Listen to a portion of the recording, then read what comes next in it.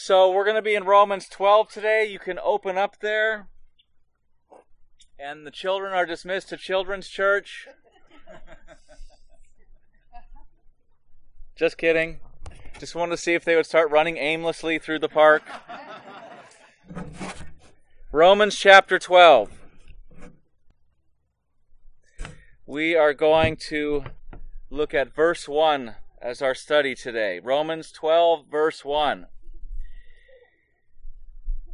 I appeal to you, therefore, brothers, by the mercies of God, to present your bodies as a living sacrifice, holy and acceptable to God, which is your spiritual worship.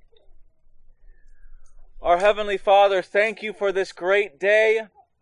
We thank you, Lord, that you would be so merciful to give us a nice, cool morning, so that as we worship you under this big, beautiful sky, we would not be distracted, but that we could focus in on what you have said and what you have done, and so that we may truly hear your voice this morning.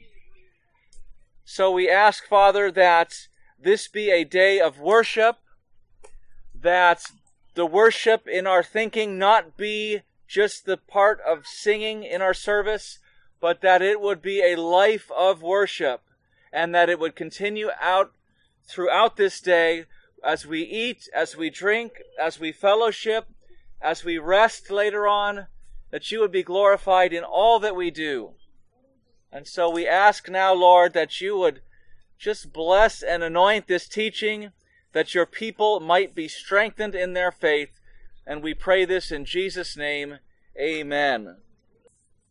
So as we gather together, and as you look around at those who are gathered, I want you to recognize that everyone who is here has a story of some kind.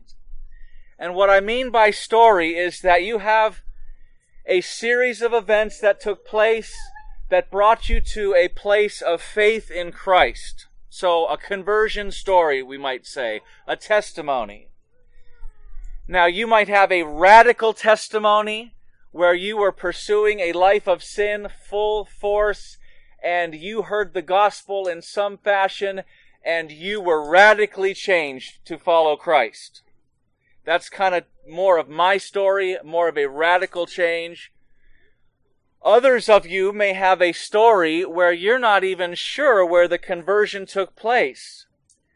You grew up in a Christian home, perhaps, or you had some type of Christian influence in your life, and you never hit rock bottom, you never did drugs, you never went to prison, but you believe the gospel today, and so you know it's happened.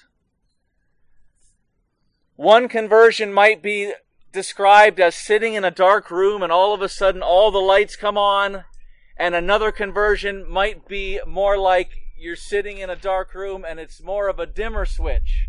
You can't really pinpoint even that season when it happened, but you know it happened. And so every person who is in Christ today has a conversion story, whether it's the one or the other. All of our testimony is, I was blind, but now I see.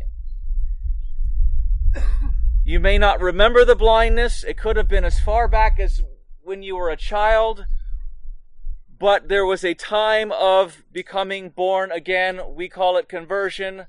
And the question I want to pose to you who have experienced conversion is, what now?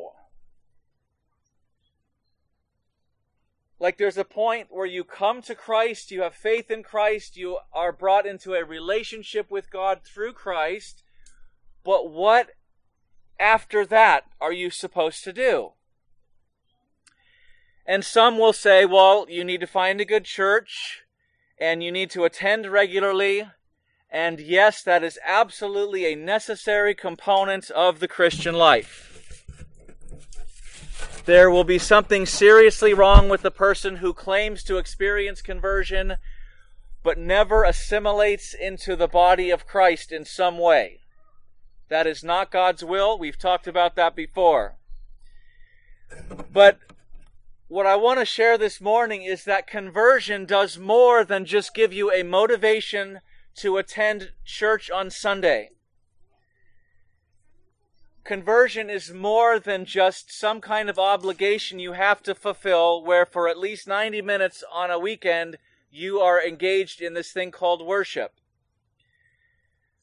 What I want you to see from Romans 12:1 today is that conversion turns you into a worshiper. Conversion turns you into a worshiper. You don't just change what you do, as if you come to Christ and just change a few things in your schedule, but God changes who you are.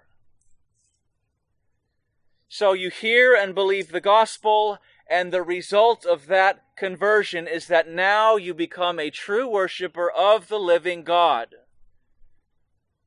Not only do you read your Bible, not only do you start praying, not only do you join a church and attend a weekly service, but the change that God does within you is from being a spiritually dead sinner to something radically different, and that is a worshiper of the living God. Not just on Sunday, but 24 hours a day, 7 days a week, 365 days a year. This is what conversion is. And I want us to look again, we're going to look at this several times, but look again at Romans 12:1 with this in mind, and we're going to talk about it. He says, this is Paul the Apostle writing to Christians in Rome.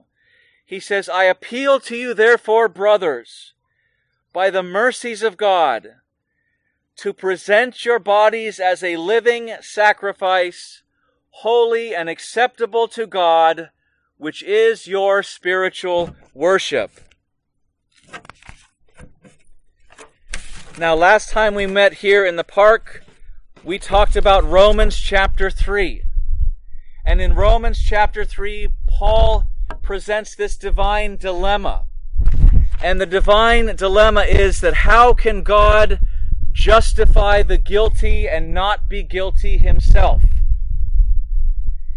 In other words, how can God, if God must punish evil, how then can anyone be forgiven? He cannot overlook evil. He cannot pretend it didn't happen. God cannot just forgive sin. Evil always has to have a punishment. There is a debt to be paid. And Paul defends the character of God by saying God is just to forgive sinners, and the answer is the cross of Christ. So God punishes sin in the person of Jesus for all who believe, and then Jesus' perfect life becomes representative of that sinful person who's been cleansed of their sin, and now the sinner is declared righteous so that the divine heavenly court can declare a person who was formerly guilty as being totally exonerated and completely righteous. So, Romans becomes this treatise where Paul explains what the gospel is. That's what this book is. He describes what God has done for us in Christ. He explains that that work is obtained solely by faith. And it is the clearest and most comprehensive explanation of the gospel in the Bible. And so prior to our verse today, for 11 whole chapters, Paul has been unfolding the plan of God to demonstrate the justice of God and the mercy of God, and that our salvation is secure based on the work of God. And so when we get to chapter 12, there is a therefore. I want you to notice it in the verse. And this is a book that is full of therefores, but this therefore is extremely pivotal in this letter. He says, I appeal to you therefore, brothers. So 12:1 is going to shift our focus away from the previous 11 chapters of what God has done, and now focus on what we must do in response. If you read through Romans, the first 11 chapters have virtually no commands for you to do.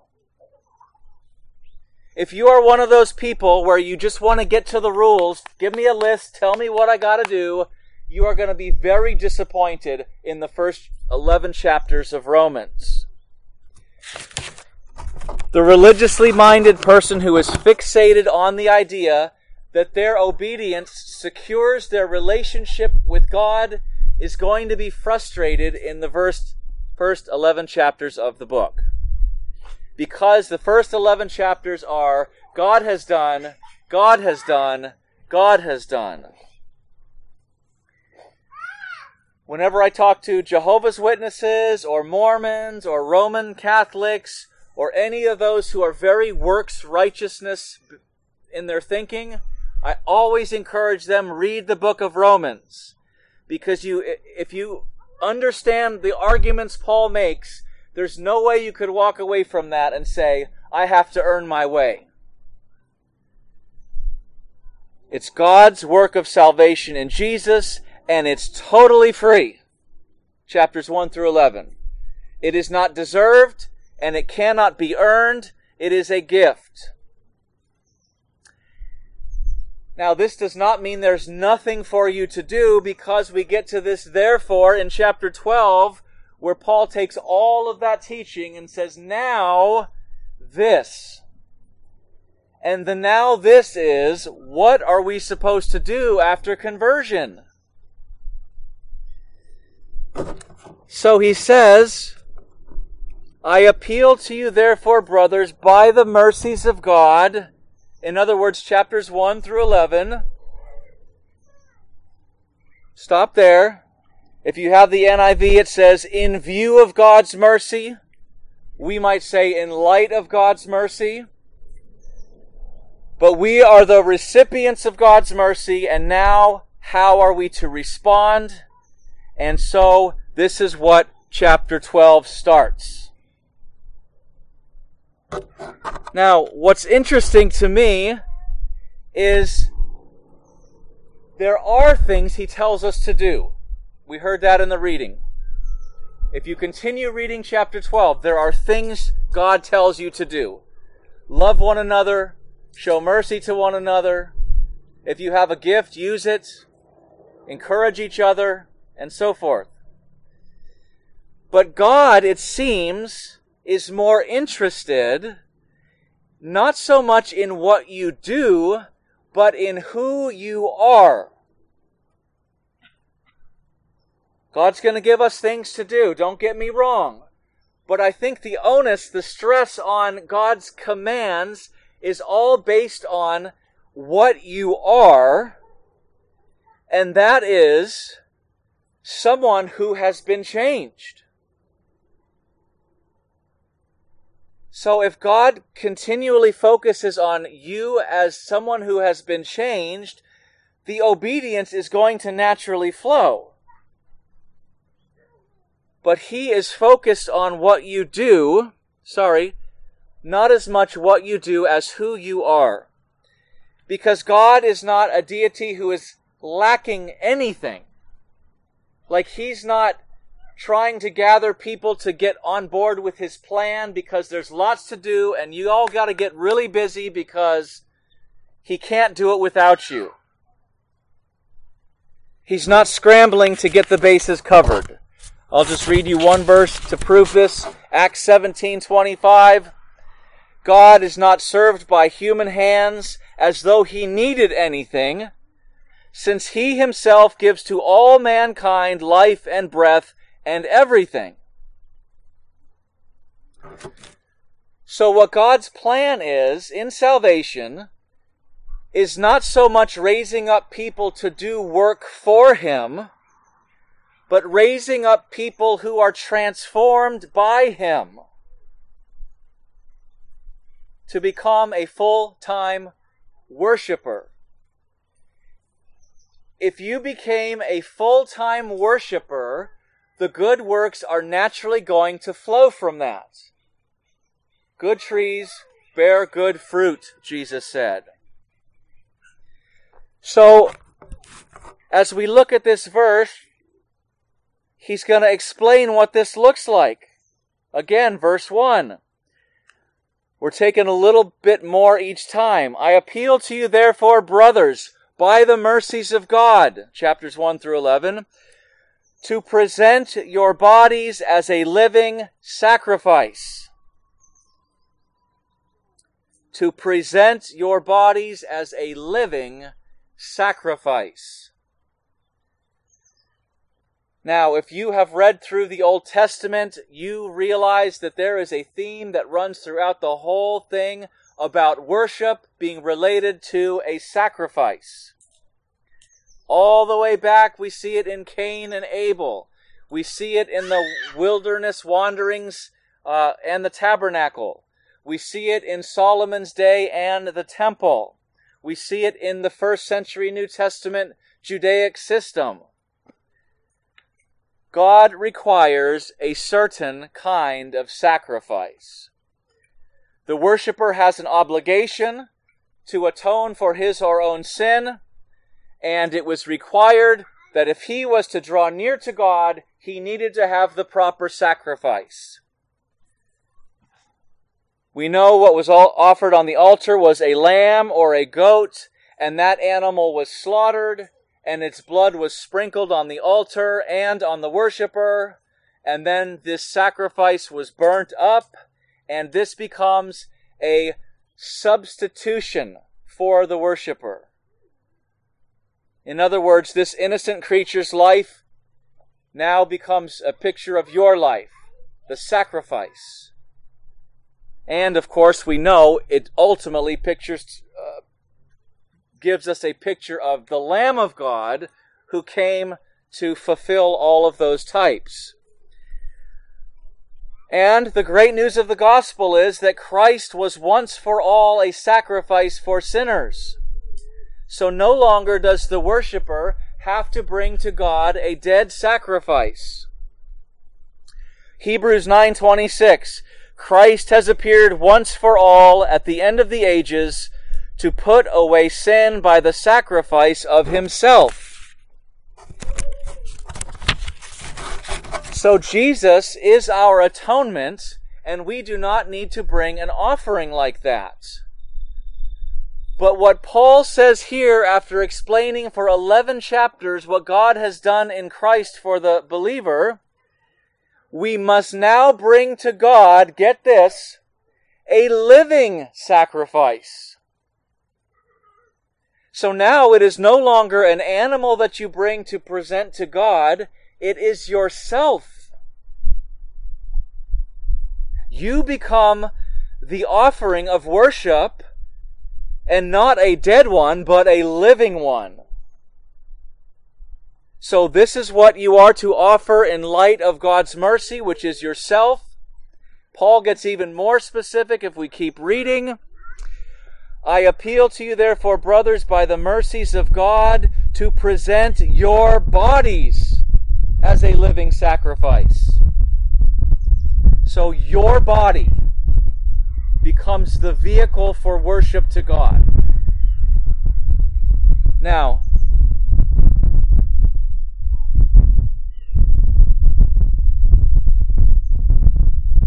hold on, sorry, I lost my place. You don't surrender your life to become acceptable to God as if it could be earned by your commitments. But you offer your life, your body, your person to God in response. So this is where the previous 11 chapters are very important to understand. If you jump into chapter 12, you're going to think, oh, this is a works-based religion where God is pleased with me based on my performance. So I have to stress that just to make sure there's no confusion. You present your body as a living sacrifice in response to God's work. Now, what does it mean to present your body? Well, first of all, I think body is a term that encompasses all that you are. So I think it also means your mind. I think it means your heart. I think it means your will. So body is a shorthand term for meaning all of you. It means your gifts. It means your talents. It means your time. It means your strength. It means all of that is transferred from you to Him in service, in worship. Oswald Chambers calls this giving up my right to myself. So you die to selfish and self-serving desires, and you surrender those up to God as one who is created to do His will. It's like you become surrendered up on this altar. Just like those Old Testament offerings where the lamb surrenders its life on behalf of the worshiper, so now you surrender your life to become a true worshiper. So you got to understand, this is Old Testament symbolism that Paul is bringing in here for us to see what true worship looks like. And this picture of sacrifice is not finished, because just like those Old Testament offerings, you couldn't just bring any old animal. We saw this last week when we talked about the Passover and the temple, and how the priests had to go through and check every animal to make sure it was a worthy offering, and you couldn't bring a sick or a dying animal. It had to be the best. And so that's what Paul tells us in Romans 12:1. Look at it again. We're looking at it a lot. I appeal to you, therefore, brothers, by the mercies of God, to present your bodies as a living sacrifice. What kind? Holy and acceptable to God. And living. Holy and acceptable. So you present your body to God in what is called holy and acceptable. So the symbolism is still there. There were animals that were not accepted.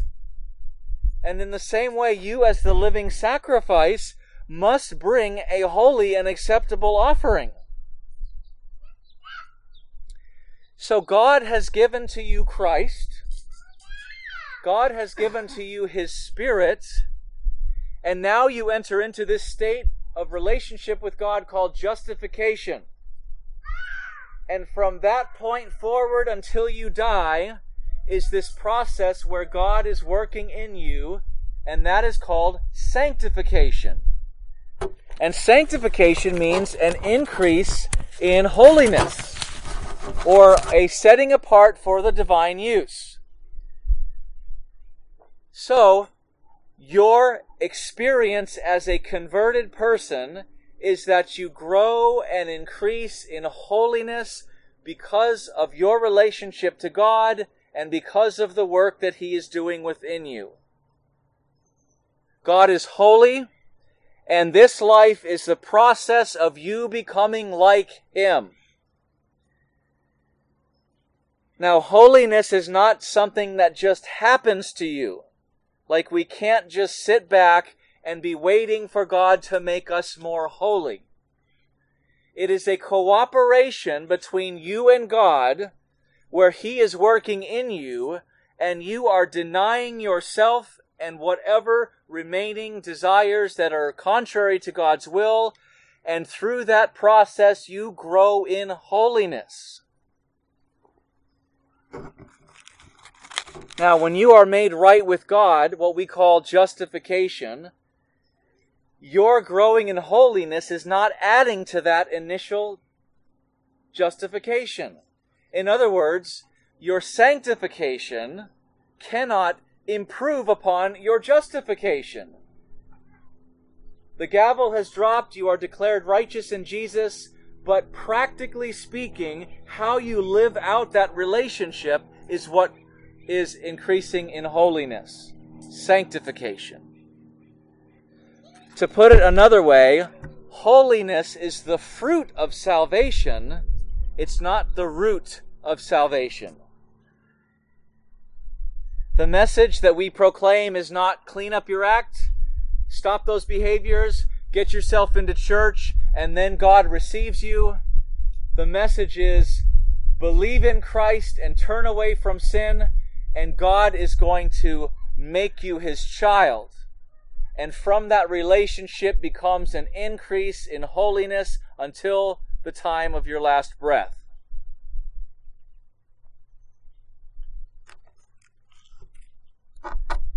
And Paul tells us this is what worship is. Look at verse 1 again. I appeal to you, therefore, brothers, by the mercies of God, to present your bodies as a living sacrifice, holy and acceptable to God, which is your spiritual worship. So this is the point he's been getting at this whole time. You're picturing the Old Testament sacrifice. There's a new sacrifice being offered now. It's you. It's not dead. It's alive. It's holy. And it is worship. Now, this is a difficult phrase to translate in the original language. If you have a different version than the ESV, yours might say something slightly different. King James Version says, which is your reasonable service. The NIV says, this is your true and proper worship. The New American Standard says, your spiritual service of worship. So you can see, translators are trying to clarify what's in the original Greek. And what it's saying is, it is reasonable, and it is logical, and it is spiritual to respond to God's mercy by becoming like this. Your life becomes a living sacrifice of worship that is holy and acceptable to God. So, the question I asked earlier, what do you do after conversion, is found here in Romans 12. You become a vessel that is engaged in full-time worship. So think about your life. Think about your life. Think about your week coming up. Think about the week that you just had. Think about your habits and your practices. I don't know if you have negative thoughts when you look at your life. I don't know if you think, well, I wouldn't say that my life is one of full-time worship. And this is not a message to pull you down, but it is a message to remind you that your mindset is to be, your identity and purpose in this life is as a full-time worshiper. So you might look upon your life now and say, I don't see that, or I see areas I need improvement, and I would say amen. I'm reminded of what John Newton said, the great hymn writer and pastor. He said, I am not what I ought to be. I am not what I want to be. I am not what I hope to be in another world. But still, I am not what I once used to be. And by the grace of God, I am what I am. So in other words, you might look at your week and your last month and the last year and say, well, it doesn't feel like I'm growing in holiness. It doesn't look like I'm growing in holiness. But if God is at work in you, and God is transforming you from one level of glory to another, which Paul describes elsewhere, then you must be. God is at work in you. It might be incremental. You might just keep looking at your life and saying, well, I'm not where I should be. And that's true. And that's all of us. But I think you can look at your life long term and say, I am not what I used to be. And if you can't look at your life and say, I'm not what I used to be, then you need to examine your life. You need to examine your profession of faith. If you have experienced conversion to Christ, you have become a living sacrifice, you have become a worshiper, and the result of that is increase in holiness. So what does this look like practically? If we were to just kind of tie a bow on this and put all this together. Bringing your body into conformity to God's will is true worship. That's the big idea here. That's what I want you to walk away with. You are a full-time worshiper, and that means you bring your body, heart, mind, soul, everything into conformity to God's will. So this means you use the mouth that God gave you not to gossip, but to build others up. Okay? You might have used your mouth to tear others down before, or to speak badly of others. Now you use that mouth to build others up. That is using your body in worship. Your eyes used to gaze upon sinful entertainments, and now you train yourself to look upon things that are good and pure and beautiful. You used to listen to degrading and ungodly music, and now you listen to music that is uplifting and focuses your affections on Christ. You used to spend your time in sinful pleasures, and now you are to spend your time in holy pursuits. You present your body to God, you grow in holiness, and this becomes true worship. We sing, yes. We pray, yes. We read our Bibles, I sure hope so. We listen to sermons, but your sacrifice of worship to God becomes your very self. How often do you do this? All day, every day. Your attitude when you wake up in the morning ought to be, Lord, please use me today. I want to be with you. I want to abide with you. I want you to open my eyes to those who need help or encouragement. I want you to allow me to be your mouthpiece so that you give me an opportunity to speak to someone about you. I want my actions and my attitudes to be in accord with who you are. This is what it means to be a converted believer. This is what it means to be a Christian. Your decisions, your actions, your pursuits, your pleasures, your work, your friendships, your entertainment, all of it must be centered around this central focus, and that is that you exist for God, and He requires you and all of you to be His. Many years ago, I had a roommate, and he came from a very deeply religious Roman Catholic family. His dad went to Mass every day. 7 days a week. Every day. But his dad divorced his mom. His dad moved in with his girlfriend. His dad was a heavy drinker, and his dad had this terrible habit of using the Lord's name in vain in almost every conversation. And I always knew who my roommate was talking to because he would say, Dad, please stop using the Lord's name in vain. Oh, I'm sorry, son, I'm sorry. Now, someone might look at him and say, you go to Mass 7 days a week? Wow, you are a deeply devoted person. But biblically speaking, no, he's not. Because what really is going on there, he is devoted to his pleasures. He is devoted to pursuing his own course. And instead, the Bible describes that kind of life as not holy and acceptable to God.